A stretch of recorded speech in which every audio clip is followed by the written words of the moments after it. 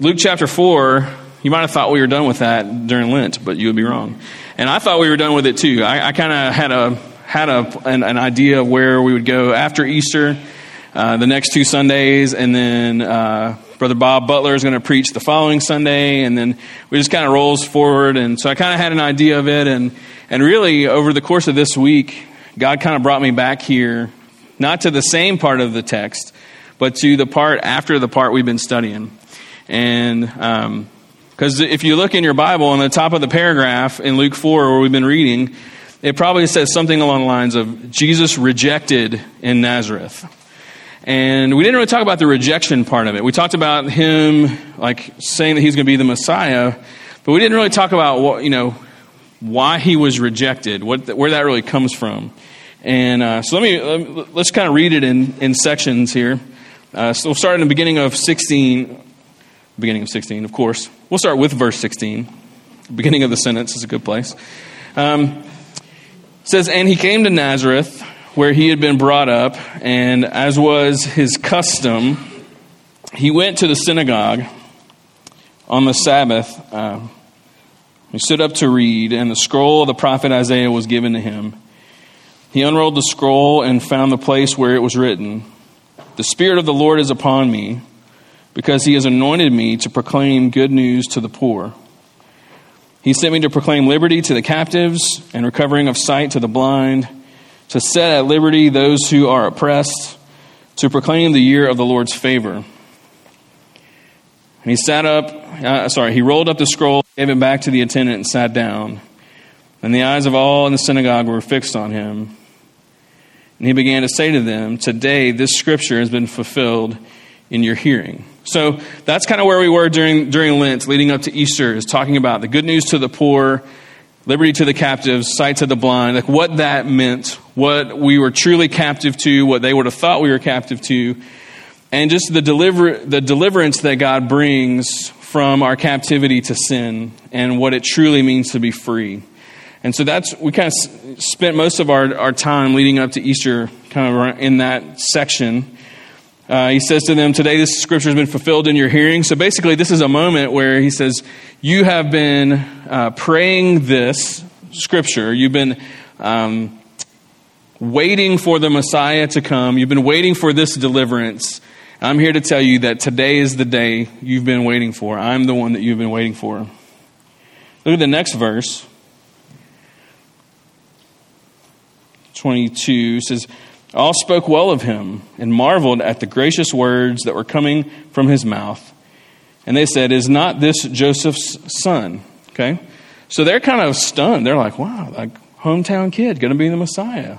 Joseph's son, I remember him. He did some carpentry work at my house, like I know who this kid is. And they're like these gracious words and like, is this really true? And this is, there's different ways that people interpret that particular sentence, but most of what I read seemed to think that the crowd was kind of smitten in this moment. They're like, could this be the case? Like we've heard about this kid, like since he left home, we've heard the things he's been doing. Maybe he's right. I mean, this could really be happening. And if you skip down, look down at verse 28. "When they heard these things, all in the synagogue were filled with wrath. And they rose up and drove him out of the town and brought him to the brow of the hill on which their town was built, so that they could throw him down the cliff." Okay, so, I've had some bad sermons before.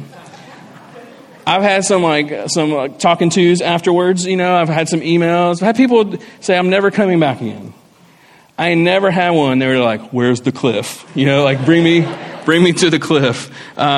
This is a weird turn of events. From 22, where they're marveling at the gracious words, 28, they're like, "We got to kill this dude." What could he have said in between then that sent things from one direction to another? Okay, well, let's look at it a little bit. Look at verse 23.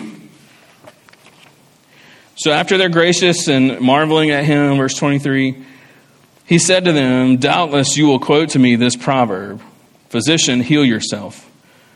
What we have heard you did in Capernaum, do here in your hometown as well.' And he said, 'Truly I say to you, no prophet is acceptable in his hometown.'" All right.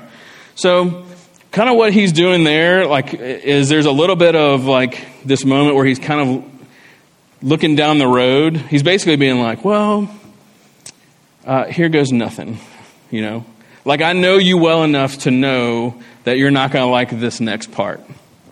I know exactly what's about to happen, and so I'm glad that you are pleased with what I've said so far, but you're not really getting the full picture. Let me give you the full picture. And he brings up two incidents from Israel's history that they would have known and read into. So verse 25 and 26, he says, "But in truth I tell you, there were many widows in Israel in the days of Elijah, when the heavens were shut up 3 years and 6 months, and a great famine came over all the land. And Elijah was sent to none of them, but only to Zarephath in the land of Sidon, to a woman who was a widow." Okay, so to us, that's like, maybe not that big of a deal. Maybe, don't really know. But to them, that's a story that they hate, because God passed over all the ethnic Jews in the region, and instead of blessing any of them, he brought this miracle to a Gentile. And that just does not go over well. The Gentiles should never be the heroes of the story, because they hated the Gentiles. And they really hated the Samaritans. They actually hated anyone who was not Jewish. And that's really what's going on. So here's Jesus talking about freedom and deliverance and really the gospel. And he's like, and they're like, "Oh, these are gracious words. We really like this." And he's like, "Well, you're not going to like this next part, are you? Remember that time when God didn't help anyone Jewish, but he did help someone that you hated?" Then verse 27, this thing is bugging me. Then verse 27, he says, "And there were many lepers in Israel in the time of the prophet Elisha, and none of them was cleansed, but only Naaman the Syrian." That's in 2 Kings 5. It's like, all these people need help, and yet God helps a Jewish person? No. A Syrian. So in two references to God bringing, him passing over his own people to go and help the people that they hate. That is what stirred up the wrath in them. That is what infuriated them. That is what caused them to basically form a mob, push him out of town to go try to find a cliff to throw him off of. Now to us, we're like, what's the big deal? Like, I don't really understand. Because we need to understand that Israel had a deep problem. And some would call it ethnocentricity. That's kind of a fancy word. Some would call it racism. That's a less fancy word. They're siblings. They're not exactly the same thing, depending on who you talk to, but they might as well be. Ethnocentricity is the conviction, or this is a definition I found that I can wrap my mind around. The conviction or the feeling that my ethnic group should be treated as superior or privileged. That's what they thought. They're like, no, we're God's chosen people. Gentiles are the worst. Samaritans are even worse than them, because they are a mixture of ethnicities, part of which is being Jewish. And so to them, the year of God's favor meant that God was going to come in and destroy all of Israel's enemies, the Gentiles, the Samaritans, anyone who was not Jewish. He was going to destroy them, exalt Israel, and that is how they would be free from captivity. That's how they would have their sight restored. That's how they would be free from their oppressors. That's what the year of the Lord's favor looked like. Because in Isaiah 61, which Jesus was reading from, there's this line that Jesus omits, but they would have known, and it says, the day of vengeance of the Lord is upon us. Like that was a part of the prophecy, is God just dropping the hammer on all of his enemies. And they were like, yes, that's part of what it is. And Jesus is saying, no, not only did I not read that part, it's because that part is not a part of this.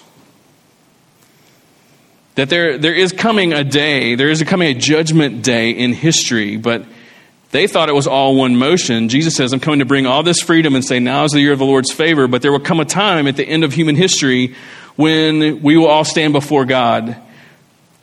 Jesus knew that there was this big span of time between those events. They thought it was all one big thing.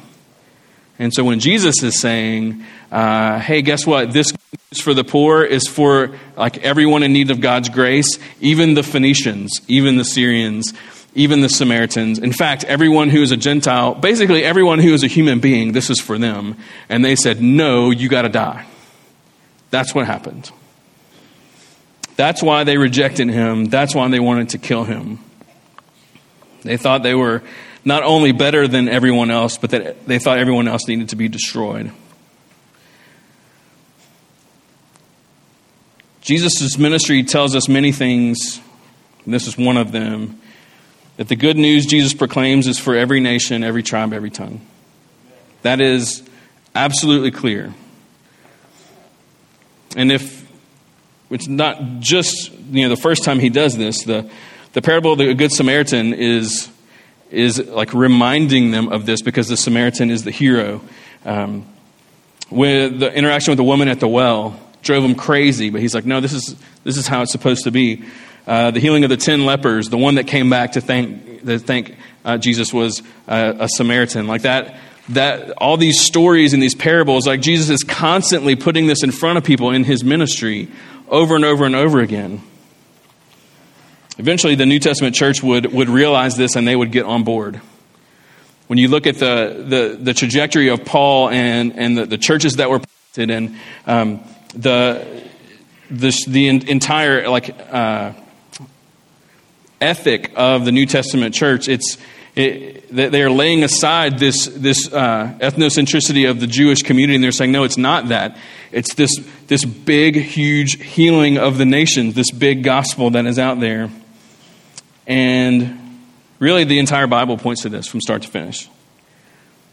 You'll not find places in the Bible that give us permission to exalt our ethnic background, our ethnicity, our race, our whatever you want to call it, over another person. And it's never in there. People try to twist different things and try to make it say this and make it say this, but when you truly study what the scriptures say, it just rejects that over and over and over again. And even when the people of God get it wrong, the truth still remains. And the people of God have not always gotten it right. And they continue to not get it right. It doesn't change the truth, though. And so if we're going to be people of the Word, then what does the Word say about this? You don't need to turn to any of these. Here's just some references to show you. In Micah chapter 4, tell me if this sounds inclusive or exclusive. Verse 1, it shall come to pass in the latter days that the mountain of the house of the Lord shall be established as the highest of the mountains, and shall be lifted up above the hills, and the people shall flow to it, and many nations shall come and say, come, let us go up to the mountain of the Lord, to the house of the God of Jacob, that he may teach us his ways, that we may walk in his paths. For out of Zion shall go forth the law and the word of the Lord from Jerusalem.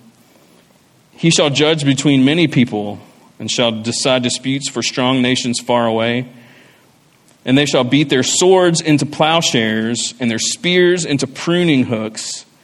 Nation shall not lift up sword against nation, neither shall they learn war anymore. They shall sit every man under his vine, under his fig tree, and no one shall make them afraid. For the mouth of the Lord of hosts has spoken. For all the people walk each in the name of its God, but we will walk in the name of the Lord our God forever and ever. Exclusive or inclusive? Inclusive. Absolutely inclusive. In addition to his life and ministry, Jesus' commission to his church in Matthew 28, like the verse that you've probably heard for a long time if you've been around the church. Starting verse 18 of Matthew 28, Jesus came and said to them, all authority in heaven and on earth has been given to me. Go therefore make disciples of all nations. How you mess that up? All nations, baptizing them in the name of the Father and the Son and the Holy Spirit, teaching them to observe all that I have commanded you. All that I have commanded you. And behold, I'm with you always to the end of the age. Keep going, Acts chapter 2, and the Spirit coming at Pentecost to literally have them worshiping in different languages and then send them all back home to to go worship God and bring the gospel to their native tongues. That is about as inclusive as you can get. Paul's missionary journeys and church planting, if you look at one of those maps in the back of your Bible that shows everywhere that Paul went, he wasn't just hanging out in Jerusalem and being like, it doesn't matter what anyone else thinks. No, he's going and going and going and going, and we're here because of it. Colossians 3:11. Here there is not Greek and Jew, circumcised and uncircumcised, barbarian, Scythian, slave, free. Here it is. But Christ is all and in all. Here's one more, in case you're not convinced yet. This is looking at the future. This is like future us. Revelation 7, 9, and 10. After this I looked, and behold, a great multitude that no one could number, from every nation, from all tribes and people and languages, standing before the throne and before the Lamb, clothed in white robes, with palm branches in their hands, crying out with a loud voice, salvation belongs to our God, who sits on the throne, and to the Lamb. He can't be more clear. He cannot be more clear. The life and ministry of Jesus and the full counsel of Scripture says that ethnocentrism, racism, all that stuff in any form is a rejection of Jesus. And basically it's throwing him off of a cliff. That any form that this takes is a rejection of the one we claim to love. That every time we see it, we need to think of a mob of people throwing our Savior off a cliff, because that's basically what we're doing, is we're saying, no, it's not for everyone. Now, you might be sitting there thinking, like, what is he trying to tell us? This is not a corrective sermon. Sometimes there are sermons that come from like pastorally, where it's like, yep, the church needs a course correction, so we're going to offer it. And I want you to please hear me. This is not what is happening right now. This is not like, yeah, after a couple weeks together, I really feel like we need to talk about race. No. It's not a correction. It's not a reaction to anything. This is the fact that during Lent, I was reading that part of the story, the rejection part, and was just thinking about all those kinds of things. And then this last week, we recognized the 50th anniversary of the death of Martin Luther King. And it has been a huge cultural topic. There was a conference in Memphis that the Southern Baptist Religious and Liberties Ethics Commission. Anyway, they put together this thing, and you can watch all the sessions, and you can keep up with all that stuff. It's just been a huge cultural dialogue this week, and I just felt that the Spirit was like, early on in this church transition, let's just make sure the tone is set for this. This is where our country is. And so if we're going to minister in this context, then just everybody be on the same page and knowing how we're going to proceed from here. What's our stance going to be, or what's our perspective on this thing? There just can't be any doubt. And there won't be any doubt. And so we're going to follow the example of Jesus, our King, and reject racism and ethnocentrism in all forms. We're going to ask God for his gracious help in being a place where the wounds caused by these systemic evils can be healed for the glory of God. Now that is just a sentence that I wrote. That's not a mantra. We're basically saying we're going to do what Jesus did. We're going to just live out the gospel. And it's awful that we even have to have these talks, but we do. That's where the brokenness of our world has us. And so we're not going to throw our Savior off a cliff. We're going to follow his lead. And if that means we get thrown off a cliff, whatever, that's fine. But the church should be the lead voice in where all the baggage that's come with all the wounds from all this misplaced belief in how we've treated people over the years and one another and all that kind of stuff, all that should be healed through the church, because Book of Revelation says that there's this tree. It says the tree is for the healing of the nations. And it happens through Jesus. And who's right next to Jesus? His wife, us. And so that is important for I feel like for you guys to hear me say. And not that it's about me, but it needs to be said from up here from someone, and I'll be the guy. But I'm not the only guy. The elders believe that. The staff believes that. I bet every single one of you believe that. I bet every single person that's here is like, yep, I'm on board. Let's do that. So we just want to be faithful with whoever walks into our lives.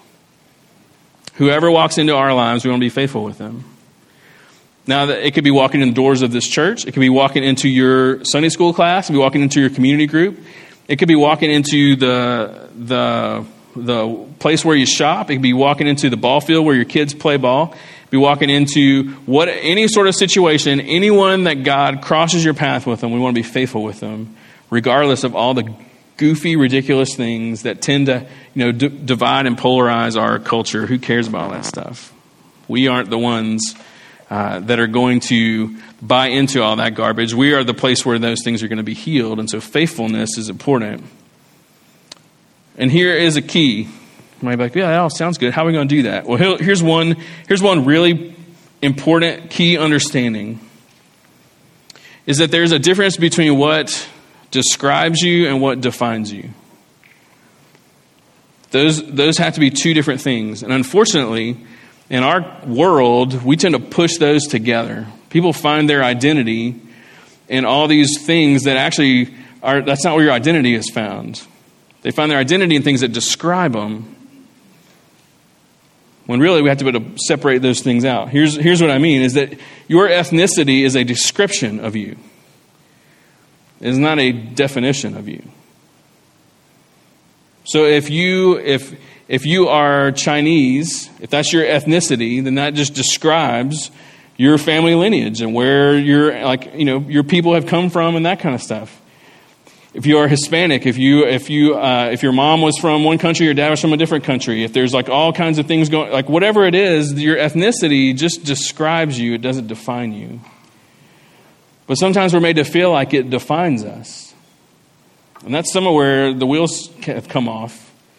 Is because here in Luke 4, we see all these Jews who are there, and they were being defined by their ethnicity instead of by the fact that God says, well, I have chosen you that through you will come the healing of the nations. Well, through this promise is going to come, through Abraham's line, the entire world is going to be blessed. And so instead of understanding this is an identity thing in terms of who God says we are, they're saying no, it's become this defining thing where we have become arrogant and we have become the opposite kind of people that God wanted us to be. I'm not here to beat up on the Jewish community because it happens all throughout history, all over the world, is we get those lines crossed. And so we can separate the fact that your ethnicity describes you, it does not define you. Your eye color describes you, it does not define you. I'm not saying that ethnicity and eye color are the same thing, okay? So don't come at me later about that. But there are all these descriptors.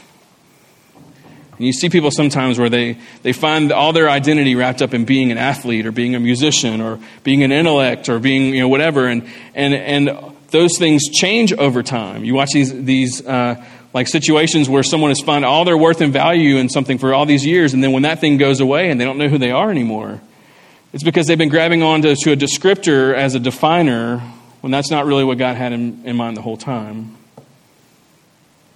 So there's a difference between those things.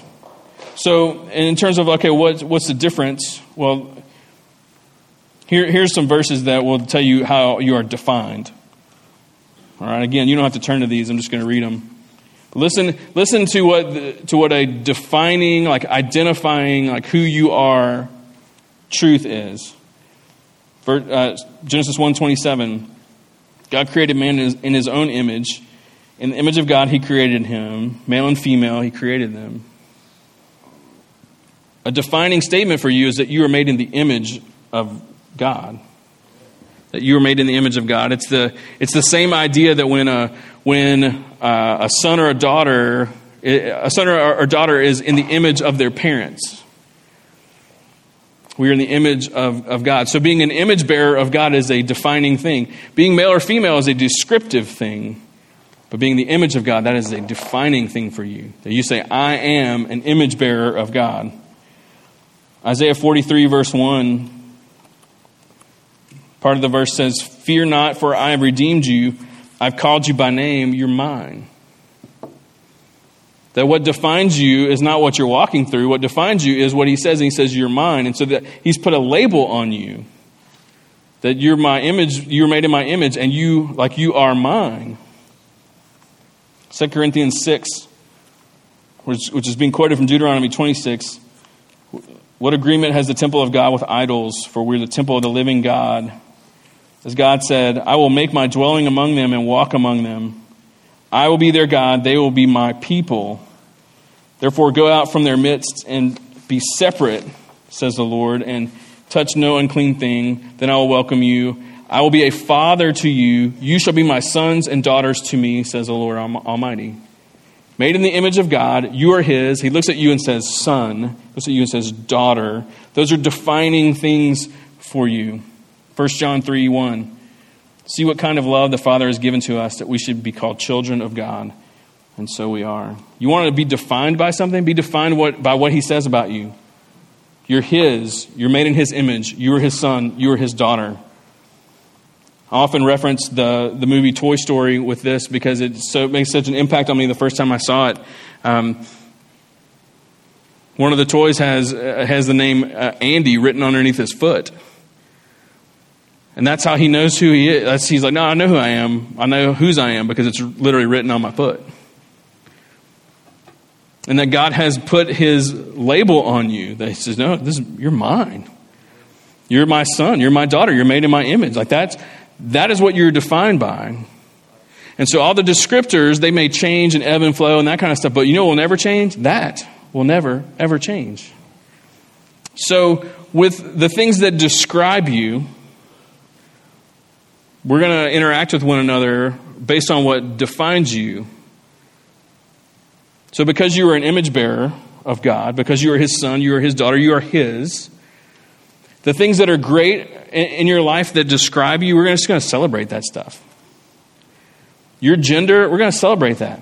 Like, it's awesome that you are a woman. It's awesome that you are a man. However he decided to do that for you, we're going to celebrate that.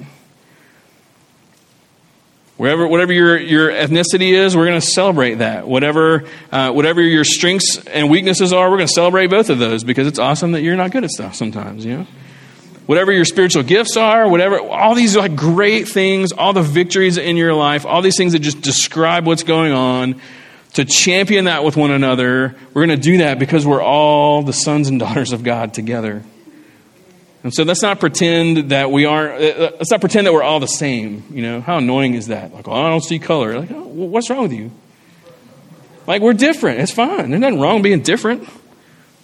I'm glad that we're not all the same.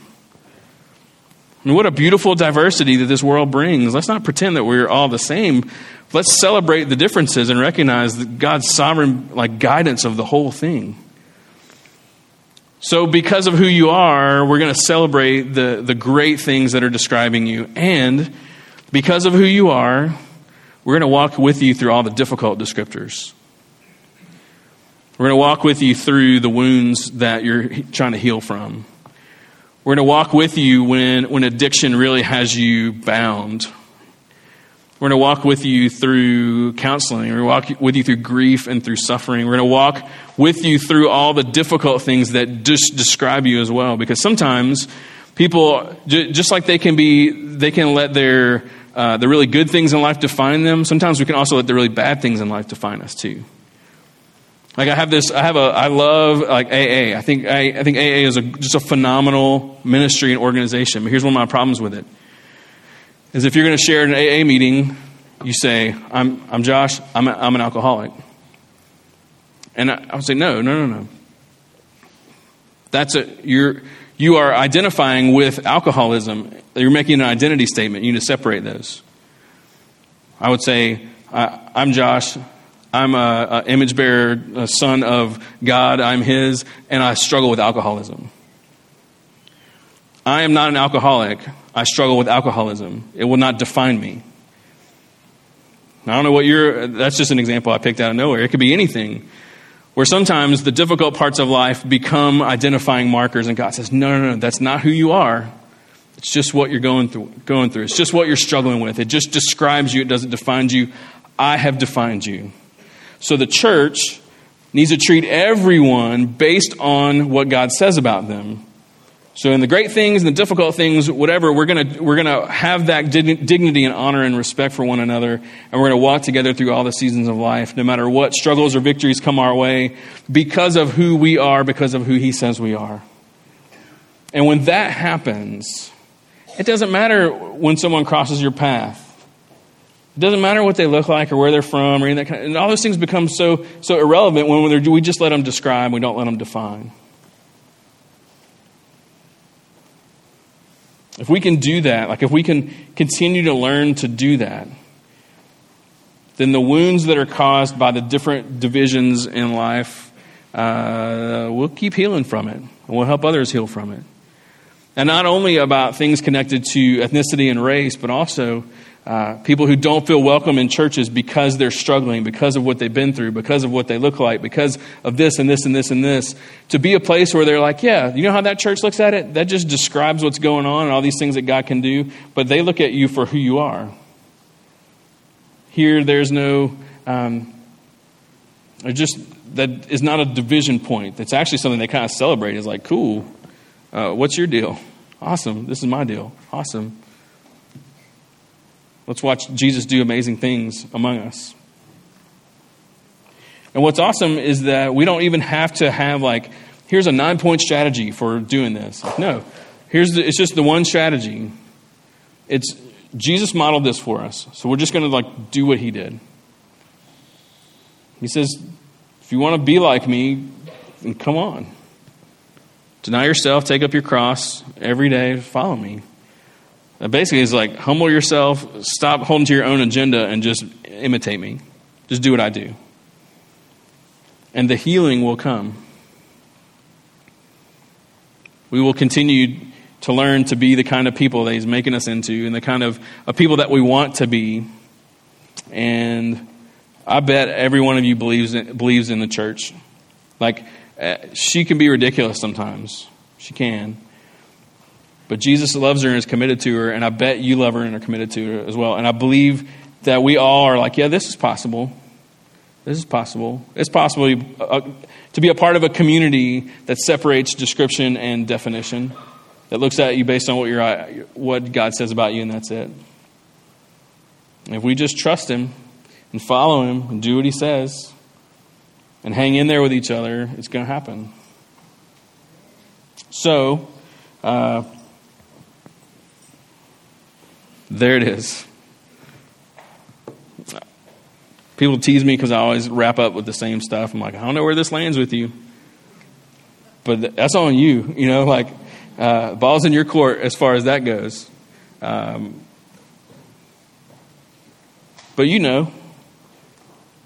some of you right now are probably very grateful that Jesus has brought this kind of healing through the scriptures and through His life. And some of you just want to sing to Him. Some of you want to pray. Some of you may have specific things related to ethnocentricity or racism, or maybe there's people that you know that don't feel welcome in Christian community because of the whole, whatever. There's so much that could be there. So we're just going to give you some options. There's 3 options. All right. One will be communion. We'll have 2 communion stations where you dip the bread in, and you dip the bread in the juice and you take it yourself. And here's something with that. What we see here in the scriptures, this kind of healing over these kinds of things, is only possible through the gracious work of Jesus among us. We can't fix this. Dr. King understood that this is not primarily a social problem or a political problem or a moral problem, that it was a spiritual problem. He understood that. He understood that because Jesus understood that and told us that. And Dr. King looked at Jesus and was like, yeah, let's do that because he's right. And so Jesus offering himself to us is going to be the pathway for that. And so if receiving communion helps you connect there, then that is an option. If you want to come and kneel and pray, then you can come and do that. And me and Brother Bob and Meg and John Bales are going to be just standing along the front row. If you want to come and have us pray with you, listen to what's going on, if you want someone to pray with you, that's great. If you're like, okay, I need Jesus to just save me from this whole mess, then we would love to talk to you about that as well. And so we will be here, and we want to receive you in that way. And so I'm going to pray for us. The band's going to come back up, and all those things will be set into motion. But look, these last several moments are really for your stewardship or whatever God's stirring within you, because you know as well as I do, once we say that blessing and everything starts going, it's easy to leave it here. So however you spend these next few moments will help you not leave it here, but take it with you even more. All right, how about you stand? Let me pray for us.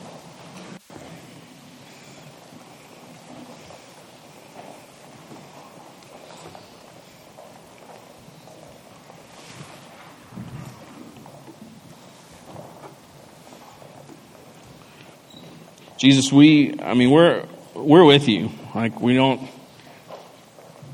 believe even for a second that the gospel is just for one ethnic group or one kind of person.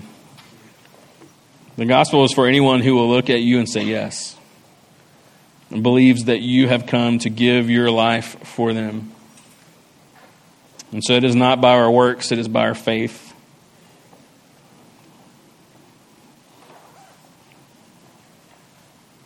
And you are taking us toward a future that is full of this incredible, inclusive, all the nations together, lifting up one name. I mean, that's what we're headed toward. And that is not just a future thing. That is a right now thing as well. And so we need your help in making that just the way that we live our lives. And so would you help us to keep taking steps in that direction, where we are faithful with every life that we come across. And we're ready for people to be faithful with us too. That we separate the things that describe us from the things that define us, and we just grab onto what you say about us. And from there, that determines how we treat everyone, which is with the dignity and respect that comes from bearing your image and being yours and having your name written on the bottom of our foot. And so whatever a response looks like in these moments, give us the courage to say yes and to celebrate and to honor you. And we don't want to leave it in the room, so help us to really just grab deeply onto it. And if praying or communion or singing or whatever helps, then, this is your time, not ours. We love you and I pray this in your name. Amen. All right, the communion stations are open. You can come when you're ready.